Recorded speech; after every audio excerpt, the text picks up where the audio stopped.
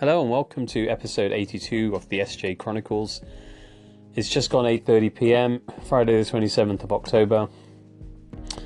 I'm pleased to say that today is day 8 of 8. I said that before we knew it'd be Friday, and it's Friday.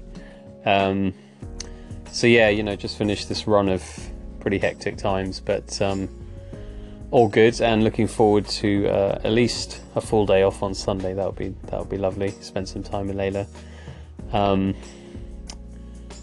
Yesterday was a bit of a whirlwind day, really. I'm pleased that I managed to record a Vet Physio Life audio podcast episode with Kim. We've both been pretty busy in the last couple of weeks, so we've sort of not managed to do as many episodes as we used to, but hopefully we'll get back on track next week. Also had a really good catch-up call with Rue and Stacey, and there's some things in there that I want to talk about in a bit more detail about some of the things that we were talking about. It's really cool to be able to chat through those things. And then I went to do my CPD session last night. I said before, that I was going to try this big group case discussion thing, and yeah, it went well. There was quite a lot of engagement. As always, you're going to get some people who talk a lot and others who don't talk too much. But it was balanced enough that I think it was a good session. And it overran, but not because I overran, but because people had more questions to keep asking. So I guess that's always a good sign. I have to say it wasn't the smoothest travel. It took a long time to get there, and then on the way back I got absolutely trashed by the motorways.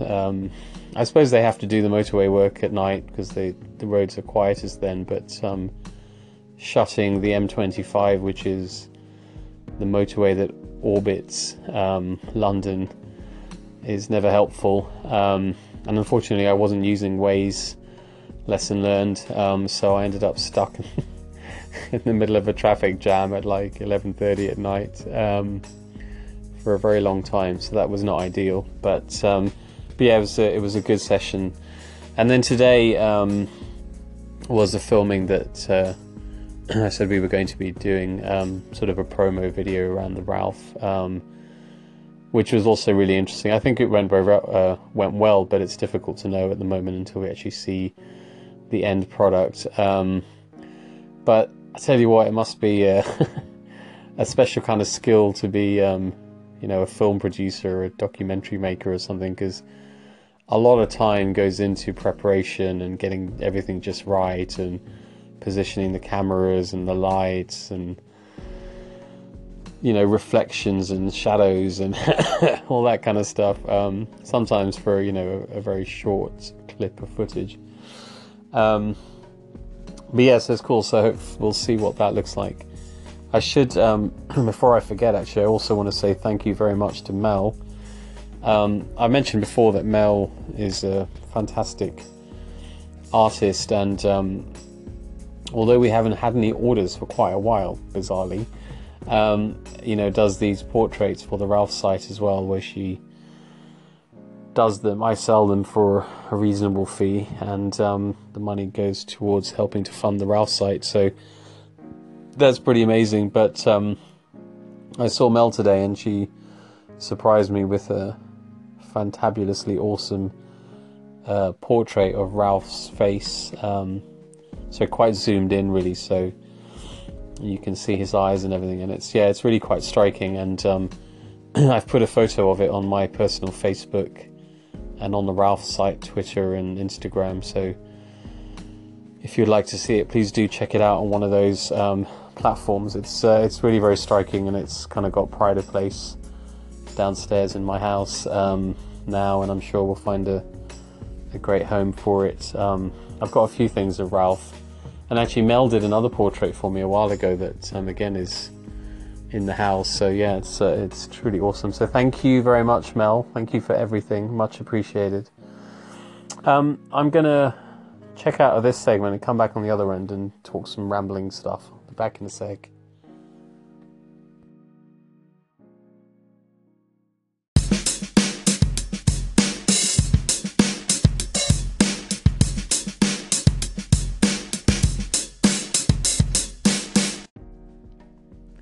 Okay, so there's a few other things I wanted to chat about, and this is sort of in no particular order. The first was back to the veterinary CPD event, and what was very interesting about that was, the veterinary profession is quite complicated in a way because there's just so much variety. If you think about the different environments in which, say, your dog or a cat may receive healthcare, it can vary massively.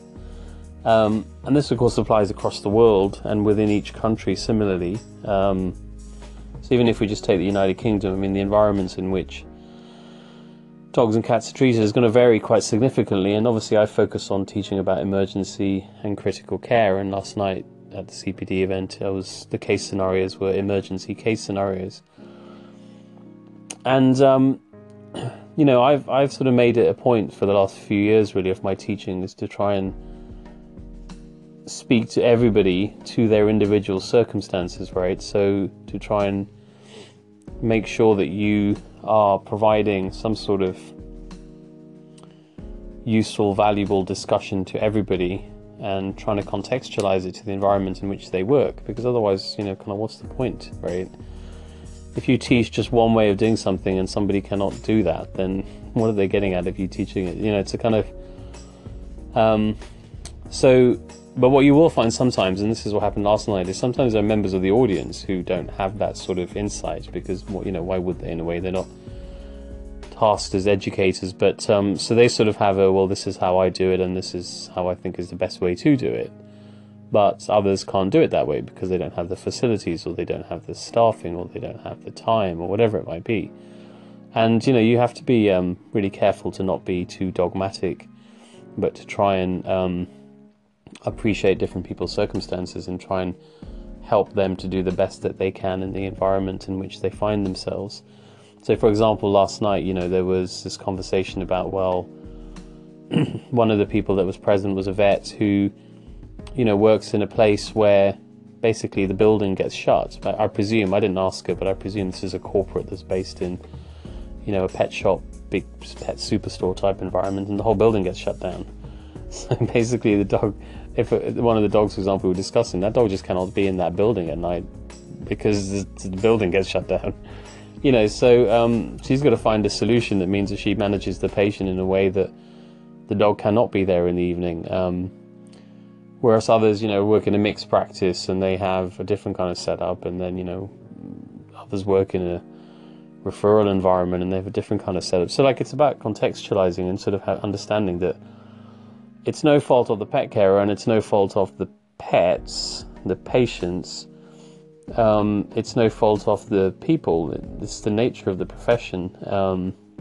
But as I say, the same also applies to human healthcare. So it's not like every human healthcare environment is the same either. And the tough reality of that is that some patients will get, I don't mind saying it, will get better care or worse care relative to others. And, for me, it's just about being honest and transparent and saying that is the reality. And then you have to answer the questions as to why is that the case. And, that might be skills, experience, expertise, equipment, manpower, finances, So some of the discussion was really about the realities of delivering the care rather than necessarily the science of the care itself. But that's kind of how I roll in a way, really, because I want everyone to appreciate everyone's circumstances so that they can try and empathize with each other, rather than necessarily kind of sort of having a bit of a, I do it better than you attitude. So there's some interesting moments last night, but I have found in my teaching that if you're honest and candid and speak plainly and truthfully, generally people take it all quite well, really, and it becomes a constructive discussion rather than anything. There's always going to be some people that are a bit defensive, and that's fair enough. You can totally understand that too. So anyway, so that was very interesting last night, and it's partly why I think these case discussions are very valuable, really, because it's an opportunity for people to share their different experiences. I actually didn't intend for this to go on this long talking about the veterinary stuff, but anyway, I'm going to come to the end of this 5-minute segment, so I will pop back after the interlude and carry on. Cheers.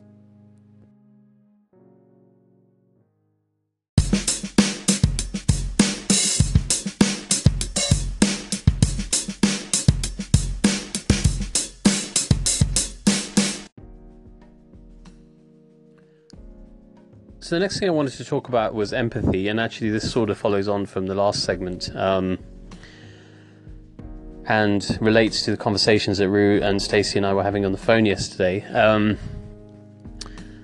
We were talking about the circumstance when somebody's, living their emotions and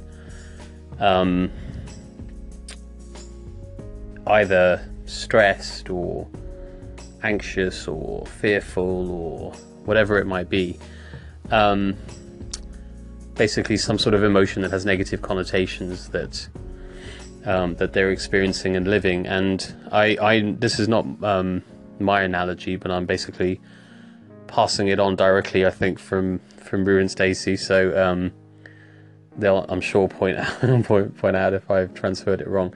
But they were explaining this idea of, if you have somebody, for example, in a stress bucket, so if they're at the bottom of their stress bucket, then, what do you do?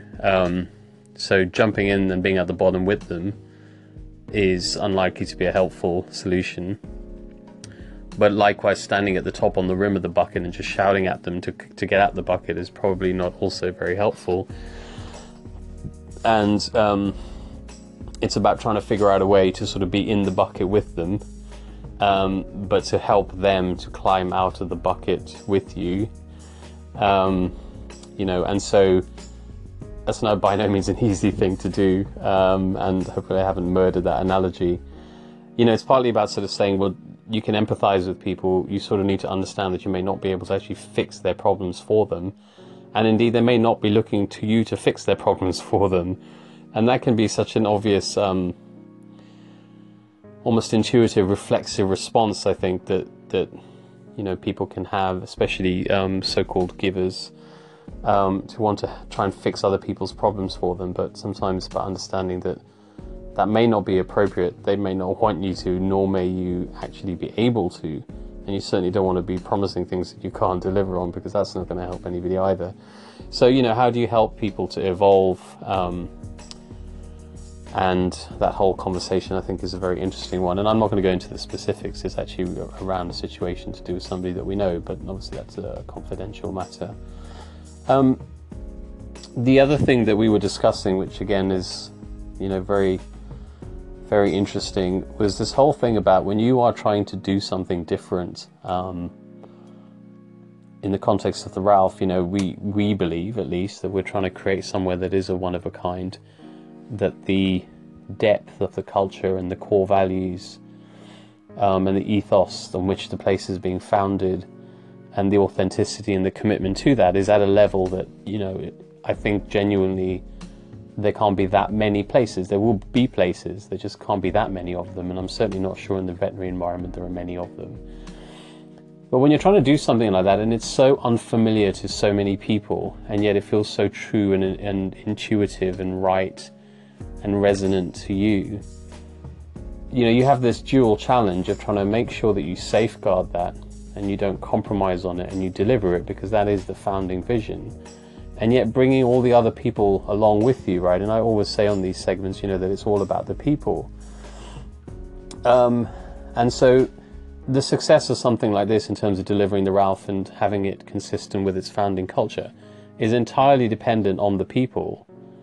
And for people like me and Rue and Stacey, it's therefore entirely dependent on our ability to bring everyone along with us, and for those that it doesn't intuitively resonate with, to help them understand, to give them the opportunity to get immersed in the whole vision and to see how it feels for them, and let them taste it and see if, if there is resistance there, can we help them through that? Because some people who are, quite intimately involved in the project clearly still don't get it. And this is part of the other thing we were talking about, and these are people that have been part of the project for a while, so you can imagine as we get more and more people joining, the scope of the challenge, right? And yet, unless you're obsessively and authentically committed to it, you can see how it would fail, and you would not be able to protect the vision. So yeah, that was something else that we were having a good old chat about. I'm going to pop back after the final interlude for one more little bit of rambling, so I'll catch you again in a second.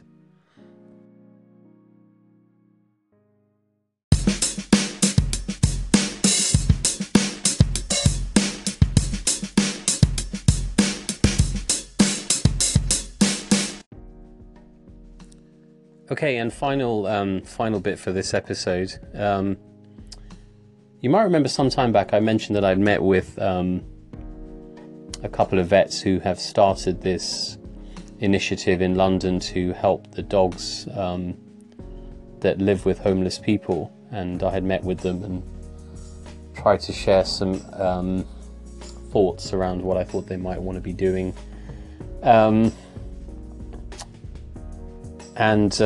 We sort of agreed to keep in touch, and we've had a little bit of contact on social media since then. But I would be lying if I said we had been in touch much. But what was very good to see yesterday, and also proves a thesis in a way, is that sort of unbeknownst to them, they've got themselves a little bit of Twitter notoriety in a good way, where somebody who's got a bit of a following because she appeared on a TV program basically took it upon herself to try and gather the troops, as it were, within the veterinary sector to try and get these individuals some help.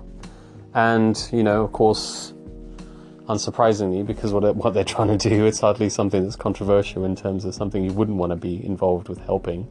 A number of people, have come out to say, I'd like to help, I'd like to help, I'd like to help. And what's the thesis, or what's the point? My point is that it happens on Twitter. And part of what I was saying to them when I met with them was that they needed to, that this project that they're working on is perfect for modern digital communications, because there's so many great stories around everything that they're trying to do, and that they needed to harness that and not rely on somebody else to get them exposure and traditional media and stuff like this, because you're dependent on somebody else and you could be waiting a very long time, and there are easier, more effective ways of getting these things done nowadays. And especially with a story like this, right? I mean, it's not like they're trying to sell anybody anything. They're trying to help the dogs of homeless people and the homeless people. So it's been great to see actually that they've got this stuff going on Twitter, and I know about it because the person that started the initial message included, I think, about 8 or 9 people in the veterinary sector that I guess she considers are influencers in inverted commas, and I was one of those, and so now I'm party to every retweet and response, etc., that happens. So really pleased for them, because obviously that's very important. A bit going back to what I'd said, I think, in a few episodes, though, I won't know this, and we won't know this for sure, although I guess I could ask, but it's not necessarily my place. But what would be really interesting to see would be how many of the people that have said they're going to help will actually step up and help in a meaningful way. And this is sort of what I was saying to you before, I think, in a previous episode, about it's one thing to talk the talk on social media and say all the right things and so on, but who's actually going to help? And even more than that, who's going to help and not talk about it? So that's more the kind of thing that I like to think I would do, which is to help, but not tell people on social media that I'm helping in certain circumstances. But it sort of depends on, I guess, what you feel you're trying to achieve, and whether you being known to help is going to get other people involved, right? Because sometimes that happens too. So because somebody can see that this particular individual is helping or promoting something, then they'll get involved too, right? So I think you kind of have to make that judgment on a sort of individual circumstances. But yeah, I would love to know just how much help they truly do get at the end of all of this, because I know part of the challenge they were having before was that people had been offering to help but not then necessarily delivering on those offers of help, and ultimately talk is cheap in that regard. I wish that obviously I was in a position to do more for them at the moment, but as you know, I'm very resource poor in many ways, but I won't be, a year from now or going forward more so at some point, but hopefully they, will be making great strides by then anyway. But so it was interesting for me to see, because it is this kind of modern marketing, modern digital communication thesis that I think a lot of people don't fully understand or appreciate, and especially in the veterinary sector. There are even agencies who think they do that. Honestly, I don't think do the job very well, but hey, that's another conversation for another time. Cool. Have a great weekend if I don't catch you before that, and I will talk to you again on Monday. Cheers.